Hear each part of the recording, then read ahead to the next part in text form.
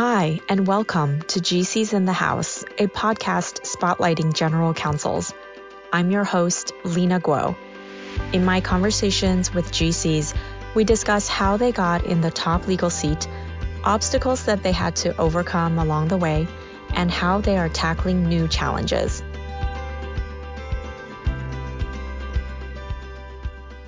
Hi, and thanks for joining me. My conversation today is with Scott Willoughby, SVP, General Counsel, and Corporate Secretary at Sangamo Therapeutics, a publicly traded biotech company based in the Bay Area. After graduating UC Berkeley School of Law, Scott began his legal career as a corporate attorney at Latham & Watkins. He was in-house counsel in various industries and companies like Clorox, Uber, and McKesson before landing in the world of life sciences. Scott shares his thoughts on key skills GCs need to be successful, how passion and fascination can go a long way as an attorney in the biotech world, and how to evaluate opportunities in this volatile industry. All right, let's get to it. Hi, Scott. Thank you. Thanks so much for joining me today. It's so nice to have you on my podcast. Oh, well, thanks for having me, Lina. This is such a great opportunity for me, and I feel honored that you asked me to do this. So very excited to be here. So nice to have you. We've known each other over the years, and Indeed. I would love for the audience to learn a little bit about you and what's led you to Sangamo. But to start, can you just tell us a little bit about Sangamo Therapeutics, your current company? Sure thing. So Sangamo Therapeutics is a genomic medicine company. So we are a small cap biotech in pre-commercial in the R&D stage, and we work on developing medicines for patients in need across a variety of therapeutic areas. Some of those include hemophilia A, rare disease called Fabry disease. We've got therapies in development for some autoimmune indications like kidney transplants and multiple sclerosis, IBD.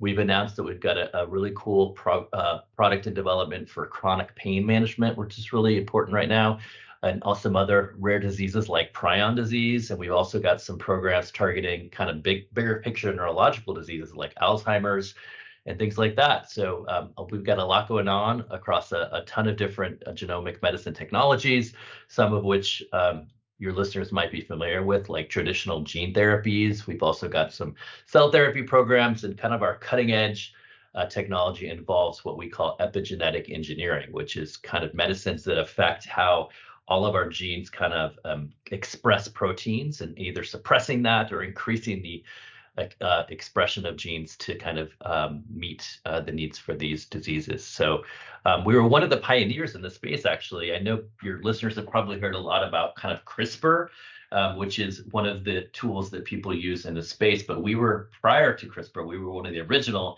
OGs, I say, in gene editing. And we used a technology called zinc fingers, or zinc finger proteins, which kind of do a lot of the same things as CRISPR in a slightly different way.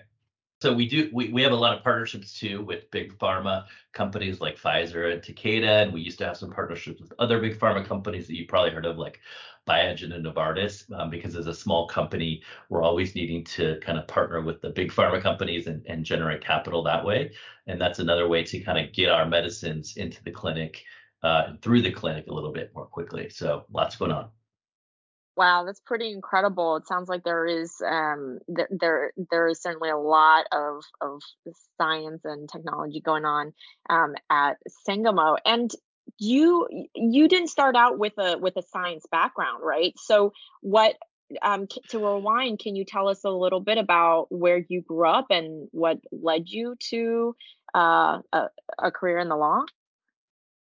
For sure, and you're exactly right that how does someone become a GC of a biotech without a science background? Because I definitely don't. I was a political science and a French major, so people are sometimes surprised that you can do that. And it definitely, puts the onus on me to keep me on my toes to keep up with all of our amazing science and technology, which kind of adds a whole additional layer of being an attorney at a biotech company, and makes it quite challenging, but also quite fun and energizing. But in terms of my background, I grew up in the Midwest because my father was an Air Force officer. He was actually nuclear missile squadron commander, and all of our nuclear missile sites are scattered across most of the Midwest generally. So I was born in Kansas and I grew up mostly in Nebraska and central Missouri, as my father got redeployed to a variety of bases. I had a little bit of a stint in central California as well at an Air Force base, but Omaha, Nebraska is really where I grew up mostly and where my family still lives. And I went to high school there. My father actually happens to be from kind of the San Diego area, my mother from the New York City, New Jersey area. So it's a little bit of a mixed bag in terms of when people ask me where I'm from. I'm kind of like, I'm from everywhere. But when I went to college, because my father was a California resident, even though he lived in the Midwest, he retained his residency in California, ended up at UC Berkeley, which was an awesome school to go to, and really got exposed to the Bay Area at that point. Decided I was sick of moving around my whole life growing up and just wanted to stay in one place. So I've literally been in the Bay Area since I went to college many, many years ago.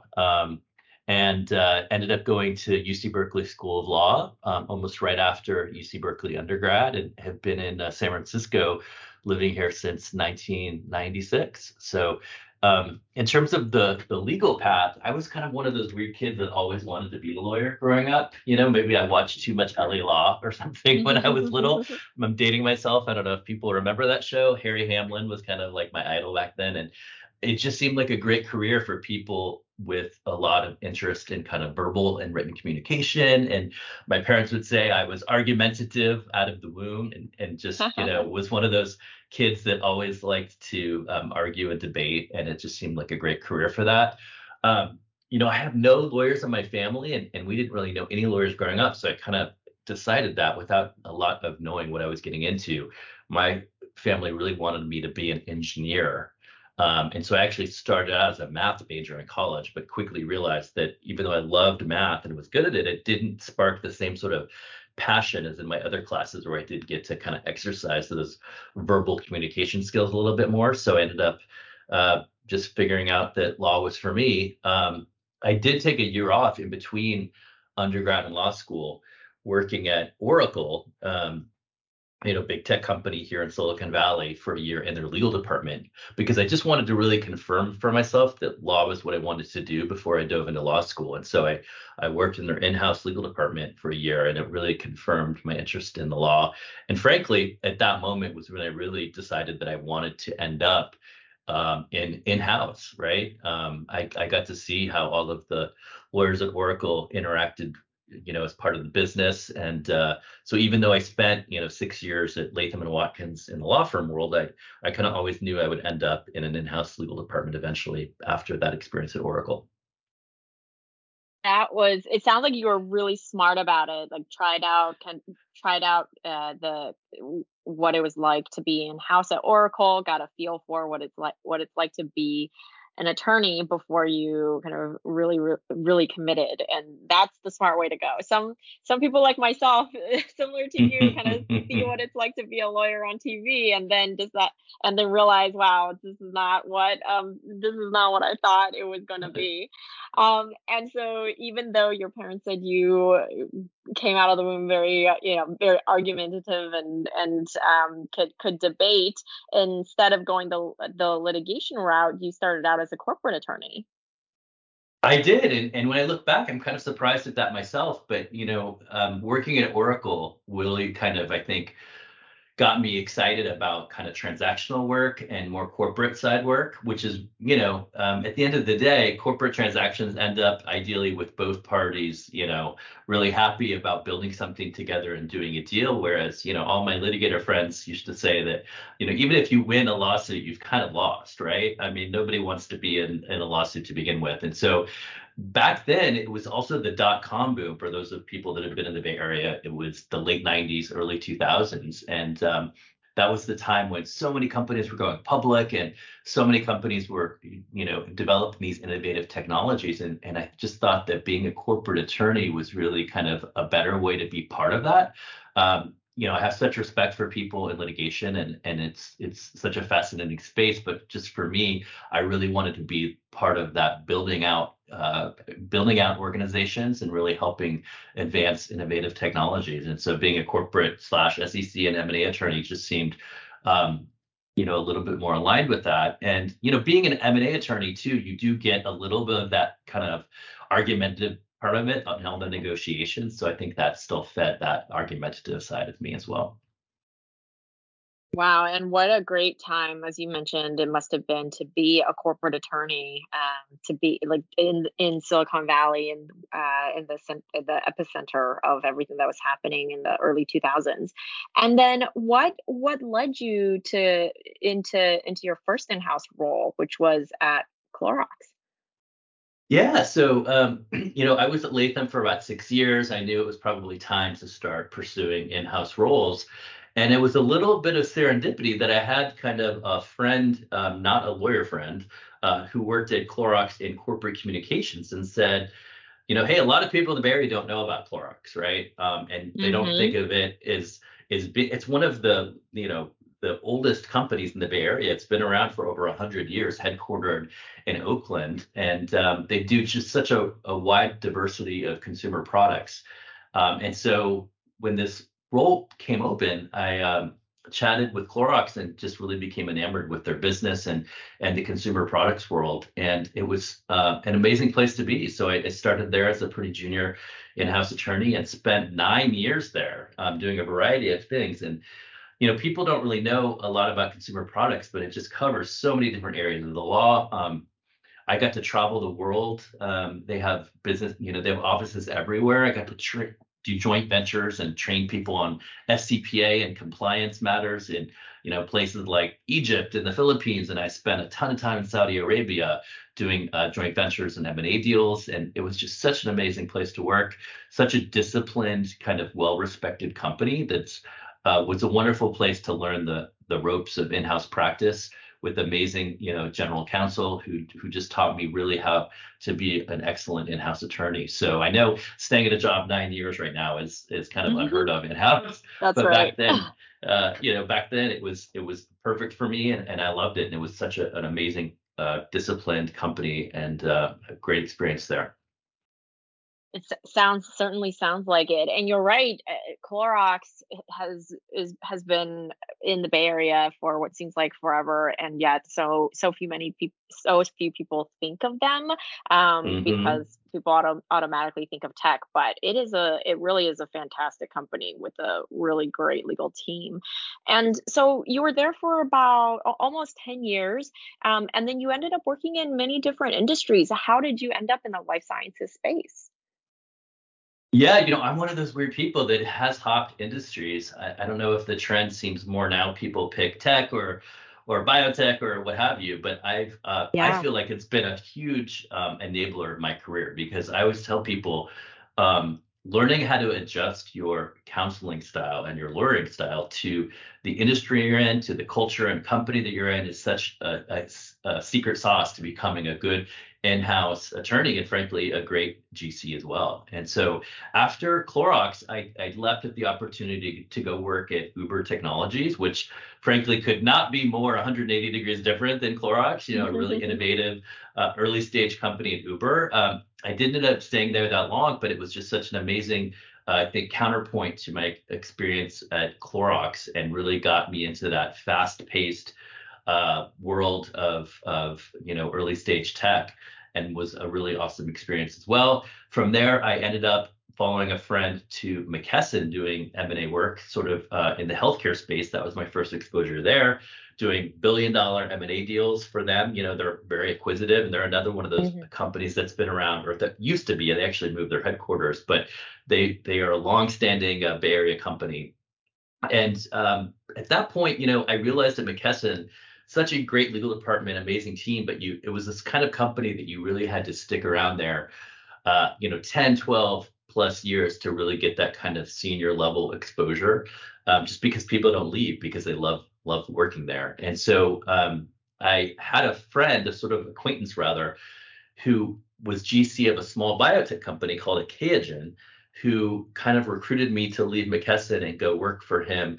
He was a former Genentech guy, really well respected, and was the GC of a small biotech company. And I really thought twice about it, because it was leaving my comfort zone of working at very large companies, and it would be my first exposure to that really small small kind of startup world. And I left at it because I knew that it was really hard for in life sciences, if you don't have that life sciences background, it can be hard to get into that space. And so I sort of left that opportunity to go work with him and to get in there and get really more of that senior executive and board exposure that I wasn't going to be able to get at the big companies without, a big investment of time in my career. And I think one of the lessons there too is just that this was an acquaintance that I sat on a couple of legal panels with and kept in touch with. And I feel so grateful that I got this opportunity to go work for him as one of his deputies there, because it did give me exposure to this whole other world of biotechnology that I probably wouldn't have had without that personal contact with them. And so I spent a couple of years there at Achaogen. They developed innovative antibiotics. It was such a great experience. I got amazing exposure to the board and the senior executives and just how to develop and launch and get approved a medicine. Unfortunately, it did result in the company running out of money, even though we had an approved medicine. And even though it was kind of a tragic situation, I did get to kind of shepherd the company through a Chapter 11 bankruptcy filing, which I don't recommend, but which from a legal perspective, which is really great. And then it's just opened so many doors for me in terms of other experiences in the biotech world. And from there, I ended up at Sangamo following my general counsel. And when he left, they promoted me. So I feel very grateful to be in this world now. And I'm definitely drawing on all my great experiences from all the other big companies that I've had in a variety of industries and kind of bringing all that to bear in what I do at Sangamo. Wow, and like you said, I do think it's hard. It does seem harder to jump from one industry to another nowadays.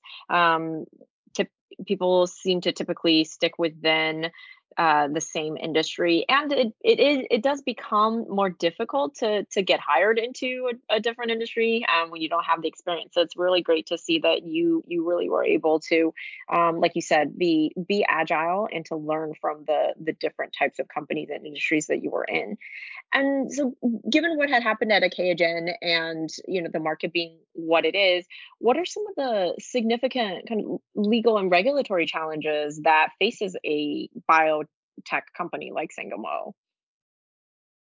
Yeah, biotech is such a unique industry. I mean, you can literally be a public company in biotech and you literally have no product, right? For years and years and years, you Yeah. have no product revenue. And I can't think of any other industry like that. I mean, you might be a software company and not be profitable, but you at least have a product, right? Where Hmm. you have customers. Like we don't even have a product. So we are literally a pure play R&D company developing medicines, and it's a highly speculative industry and business, biotech, frankly. You can have all of the best and hottest scientists and smartest scientists in the world, and you can have the best ideas and the best laboratory research results, but then when you get in the clinic and start putting it into actual patients, it can thrive or it cannot. And so it's just a fascinating world to be in because science does what science does, right? And so you spend,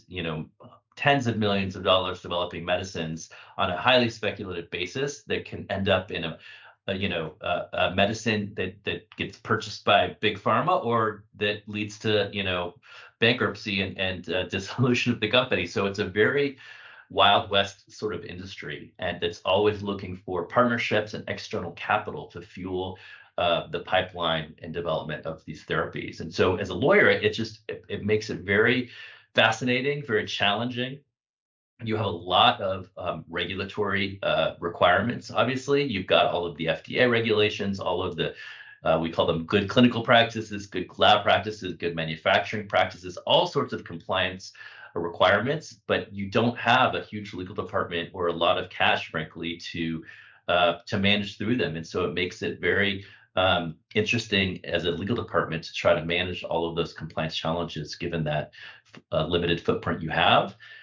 Beyond that, IP and patents in particular are such a key component of biotech that you always have a very robust patent portfolio to manage through and lots of infringement risks to manage through in addition. And on top of that, you've got your public company challenges of making sure you're staying compliant with all of the evolving SEC and NASDAQ regulations, and all of this in an atmosphere where your cash runway tends to be very limited, and you're always needing to develop more cash to fuel your pipeline, because again, you don't have product revenues to rely on here. You're purely relying on investment capital of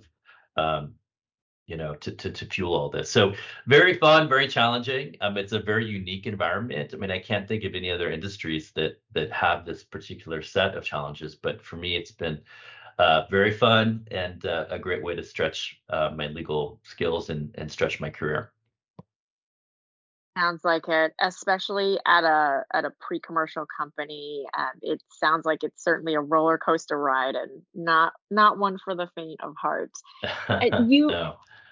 and you joined Sangamo in the early days of the pandemic. So, looking back, what are some of the notable changes that the company and legal department have had to weather over the years? Yeah, such interesting times, right, over the past 3 or 4 years in the whole world, and definitely in biotech as well. I mean, biotech went from being, the hottest industry on the planet during COVID, right? I mean, look at how Pfizer, Moderna, and all the vaccine manufacturers kind of saved humanity in some way, right? And so that Right. led to a lot of additional investment in biotech. And I still think that, while biotech, again, the winds have kind of reversed, and so there's less interest in investing in biotech right now because it is such a speculative industry, and investors are a little bit more picky right now. But I still think that over time, you're just going to see more and more investment in this space as there's more scientific developments to really extend the human lifespan and really tackle some of the biggest healthcare challenges facing humanity, whether that's cancer or Alzheimer's or heart disease. And so, I think COVID was really an inflection point where it brought a lot more attention to the space. On a personal level, it was very interesting because when I interviewed at Sangamo, it was in, I think, February of 2020.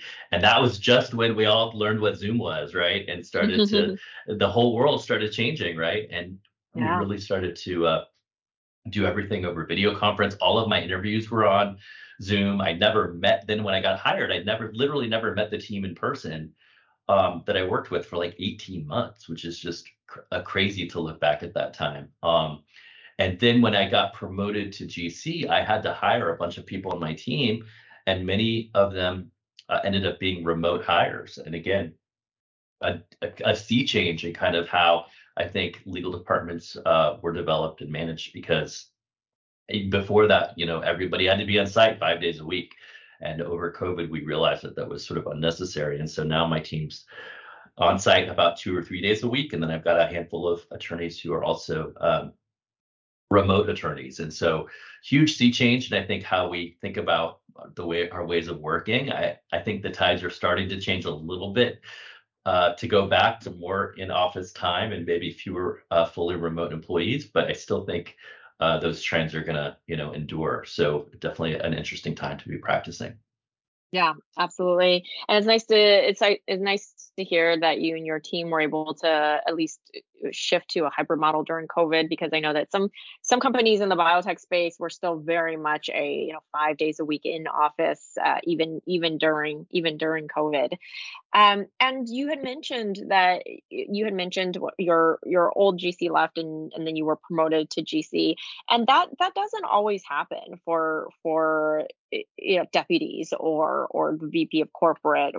When the old GC kind of moves on, sometimes they bring in someone else. So can you tell us a little bit about how you ended up in the GC role at Sangamo?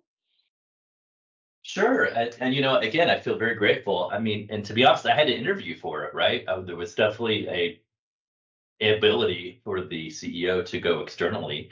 Hmm. He frankly didn't know me that well. I'd been there about a year and a half, but it didn't feel in any way that long, because a big chunk of that was during COVID and Zoom. So I probably didn't have as much, FaceTime with the CEO as I would have liked before going through the interview process, just because of COVID. But to his credit, he really had a belief in kind of nurturing talent, and he knew this would be my first general counsel role.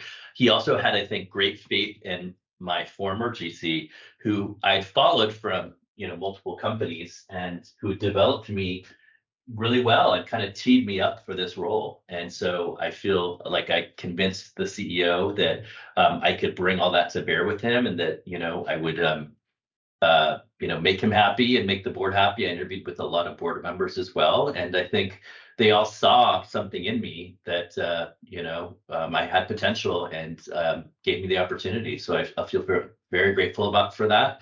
And it's definitely something I try to pay forward, right? And realizing that giving people first time opportunities is such a great and important way to sort of develop the legal talent as a whole. And it's so easy to just say you want to hire people that have done a role before exactly what you're looking for, but there's also a huge merit in giving people those opportunities and letting them develop and grow into it. And in some ways, you generate, I think, more goodwill and loyalty through that in some cases than just hiring somebody off the shelf who could do the role right away. Yes, absolutely. I think that's a very wise observation. And you mentioned your former GC who sounded like was a mentor over the years. Um, what were some of the other kind of critical factors that helped you land this role, especially as you were interviewing with the CEO and with the board? And was there any feedback about what you did particularly well, or kind of your skill set or knowledge that helped set you apart from other candidates? I think that's a great question. I do think that people looked at my resume and were like, wow, this guy's been an attorney in a variety of different companies across a variety of different industries. And where I think some more, provincial viewpoints would have said, oh, he hasn't been in biotech that long. I think people that read through my background could see that there was some learning skills there that could be adjusted and tailored to a variety of different industries, to a variety of different company cultures, a variety of different leadership teams. And I always say being a successful in-house attorney really, it's that reading the room and really applying your lawyering to the people that you're counseling, and learning what's important for the company, diving into new areas of law that you may not be super expert with, but kind of learning how to advise people about the various risks applicable to those areas of law, and adjusting it to the risk appetite of your leadership team and of the industry. And so I think people started to see that as more of a plus rather than a negative of me kind of being in these variety of different industries, because they could see that being in a variety of different companies, you do just bring to bear, I think, a lot of different adjustment of your learning style. And frankly, I think I was able to just develop good relationships with people. I mean, ultimately, being a GC, you're on a leadership team, right? You're the head of legal, but you're on a team, and being able to fit into the team and bring a different set of perspectives and ideas. And frankly, not being in life sciences that long, in some ways, I'd like to think that I can help translate their highly technical jargon sometimes to our investors, in some cases who may have less scientific aptitude, but just communicating these innovative technologies and platforms that we have in ways that resonate a little bit more with the general public and with our variety of stakeholders. Because sometimes when you're so in the weeds in something, that becomes more challenging, whereas my lack of scientific background sometimes, I think, can be almost a virtue sometimes on those communication needs. So, What advice do you have for attorneys with an eye towards becoming a GC at a biotech company? yeah, I mean, again, biotech, is only going to grow as an industry. But I do think that in general, the biotech community likes people that have a passion for the science, right? A passion for healthcare and for helping patients in need. And some fluency, I think, with scientific concepts is always helpful, whether you get that through exposure to, the healthcare industry more broadly or biotech more specifically is always helpful. Um, But in terms of being a GC, I just always tell people that curiosity is a huge one. I mean, you're going to be dealing with so many different areas of laws and regulations, many of which you may have not had exposure to before. And if you get energized and jazzed by diving in and kind of figuring out how those work, and not to say that you need to be the expert, but learning how to frame issues in which you're not an expert for a more general audience, I think is a really big component of being a successful GC anywhere, but especially in a biotech company with the wide variety of legal and compliance risks. And I think you have to love counseling a variety of different types of personalities, right? I mean, on my leadership team alone, if I look across, research and development and the CEO and our manufacturing, they're all kind of different personalities and bringing different backgrounds and levels of sophistication to a variety of legal topics, and learning how to um, coach and counsel them differently based on their needs and then their personalities, I think is a really key skill for being a good GC. Developing talent, as I mentioned earlier, I have such an amazing team that, do such an amazing job for the company, and learning how to find um, opportunities to develop them and let them grow and shine and kind of nourish their own career and professional and personal um, interests, I think is really key. And, there's always this little piece of me that's like, I wake up, wow, I have no idea what I'm doing some days, and I'm dealing with stuff that I've never done before. And just learning to deal with that fear and have it be exciting to you rather than something that paralyzes you, right? And generating that confidence that you can figure stuff out, that you know how to lean on external and internal advisors to help you figure something out that you may not be comfortable with, and just building that confidence, staying humble, learning how to illustrate those risk curves, all things that I talk about when I think about being a great GC. Wow, that's a very comprehensive list. Thank you, Scott. And there are certainly so many things, so many factors to tackle and learn and to excel at. For example, when you mentioned counseling different types of people in leadership or R&D, like how were you able to hone that skill? Was it just time and experience? Was it, books and coaching? Can you expand upon that a little bit? Sure. I mean, there's no substitute for experience, and no substitute for, I think, just building relationships with people. And that does take time. I think being a good listener, being humble, and I think in biotech in particular, like I work with some of the most brilliant scientists and clinicians and engineers in the world, right? Working on hugely cutting edge, innovative stuff that honestly, to me as a non-scientist, literally seems magical sometimes. I'm like, wow, like how do Mhm. we do that?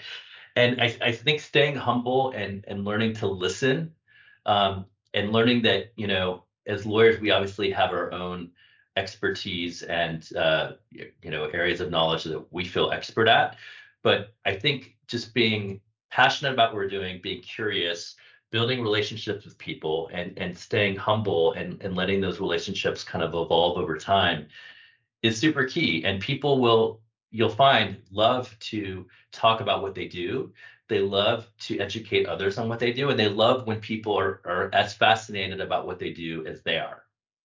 And so I think it's really important in these scientific areas to show some sense of passion and fascination with what the rest of the team is doing, because it just really gives you credibility as a counselor and enables you to better advise them. And so I can always sense when an attorney is sort of a mid-level attorney, sometimes we're under this perception that we have to be the smartest person in the room.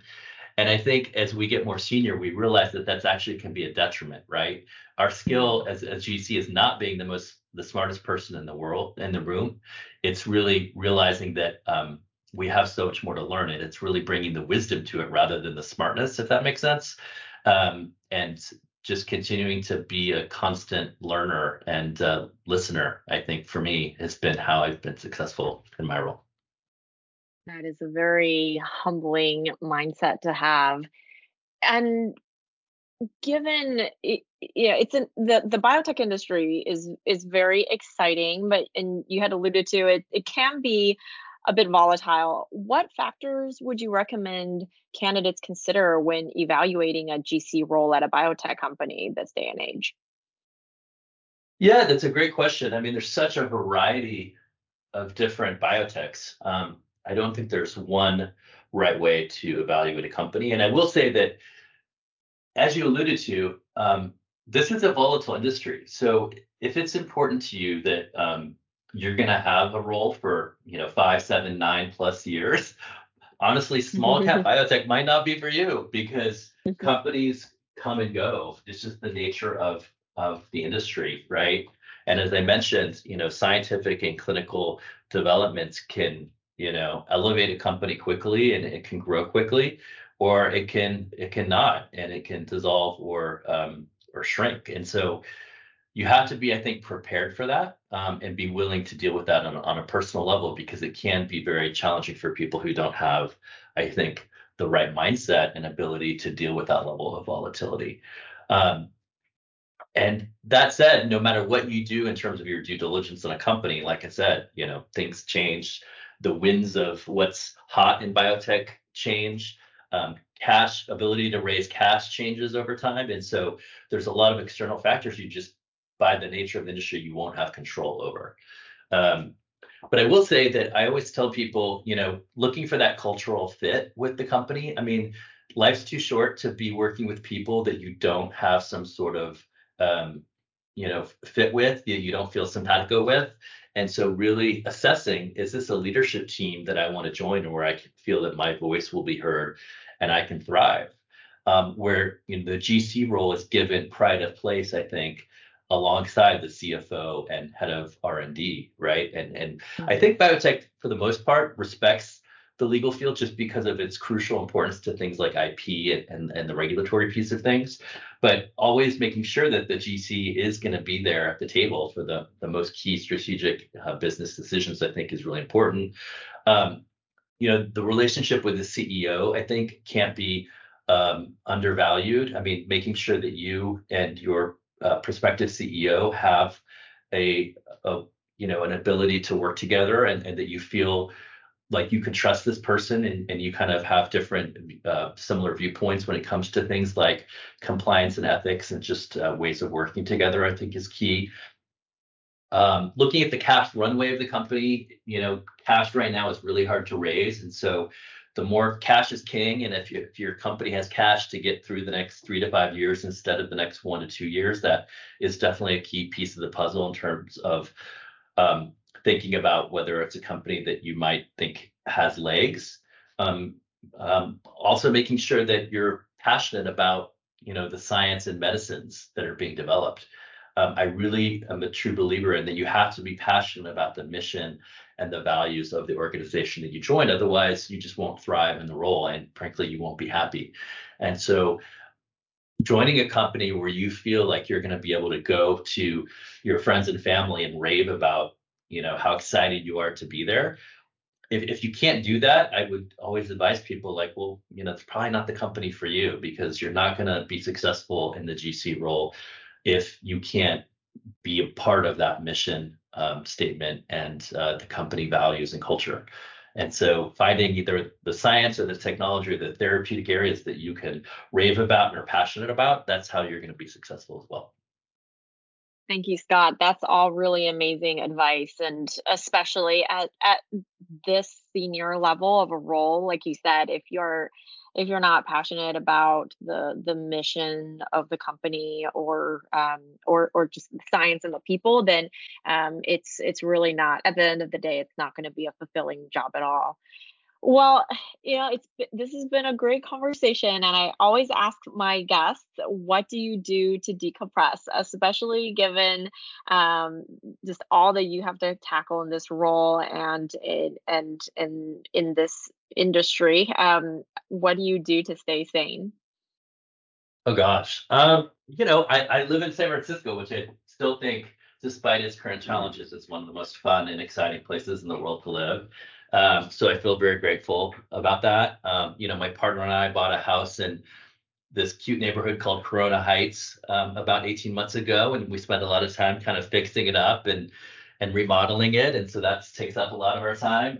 We always get up to Sonoma County a ton. We love kind of wine country and the Healdsburg area, and hanging out at the Russian River up there, and just enjoying all the fruits of the Bay Area.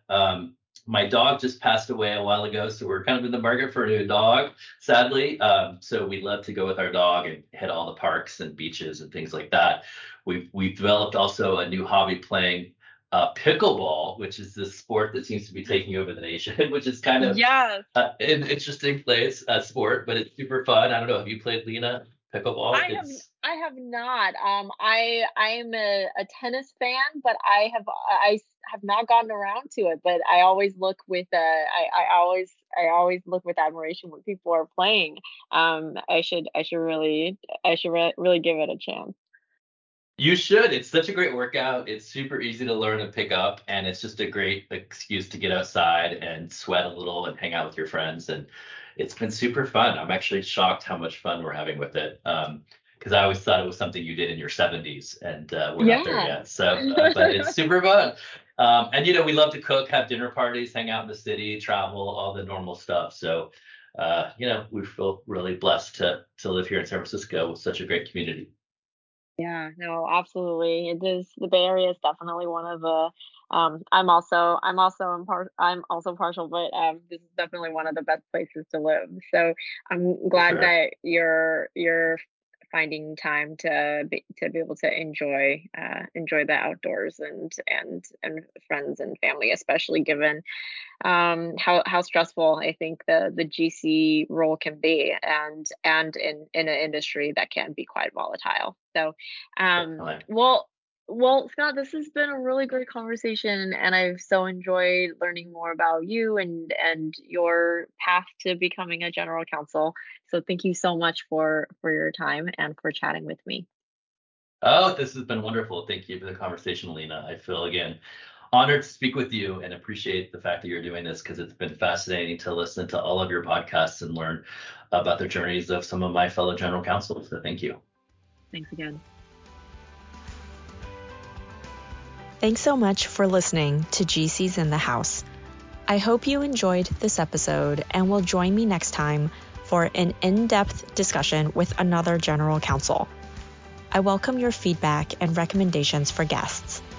You can reach me at lguo@mlaglobal.com. Please also reach out if you have any questions or comments about today's episode. Until next time.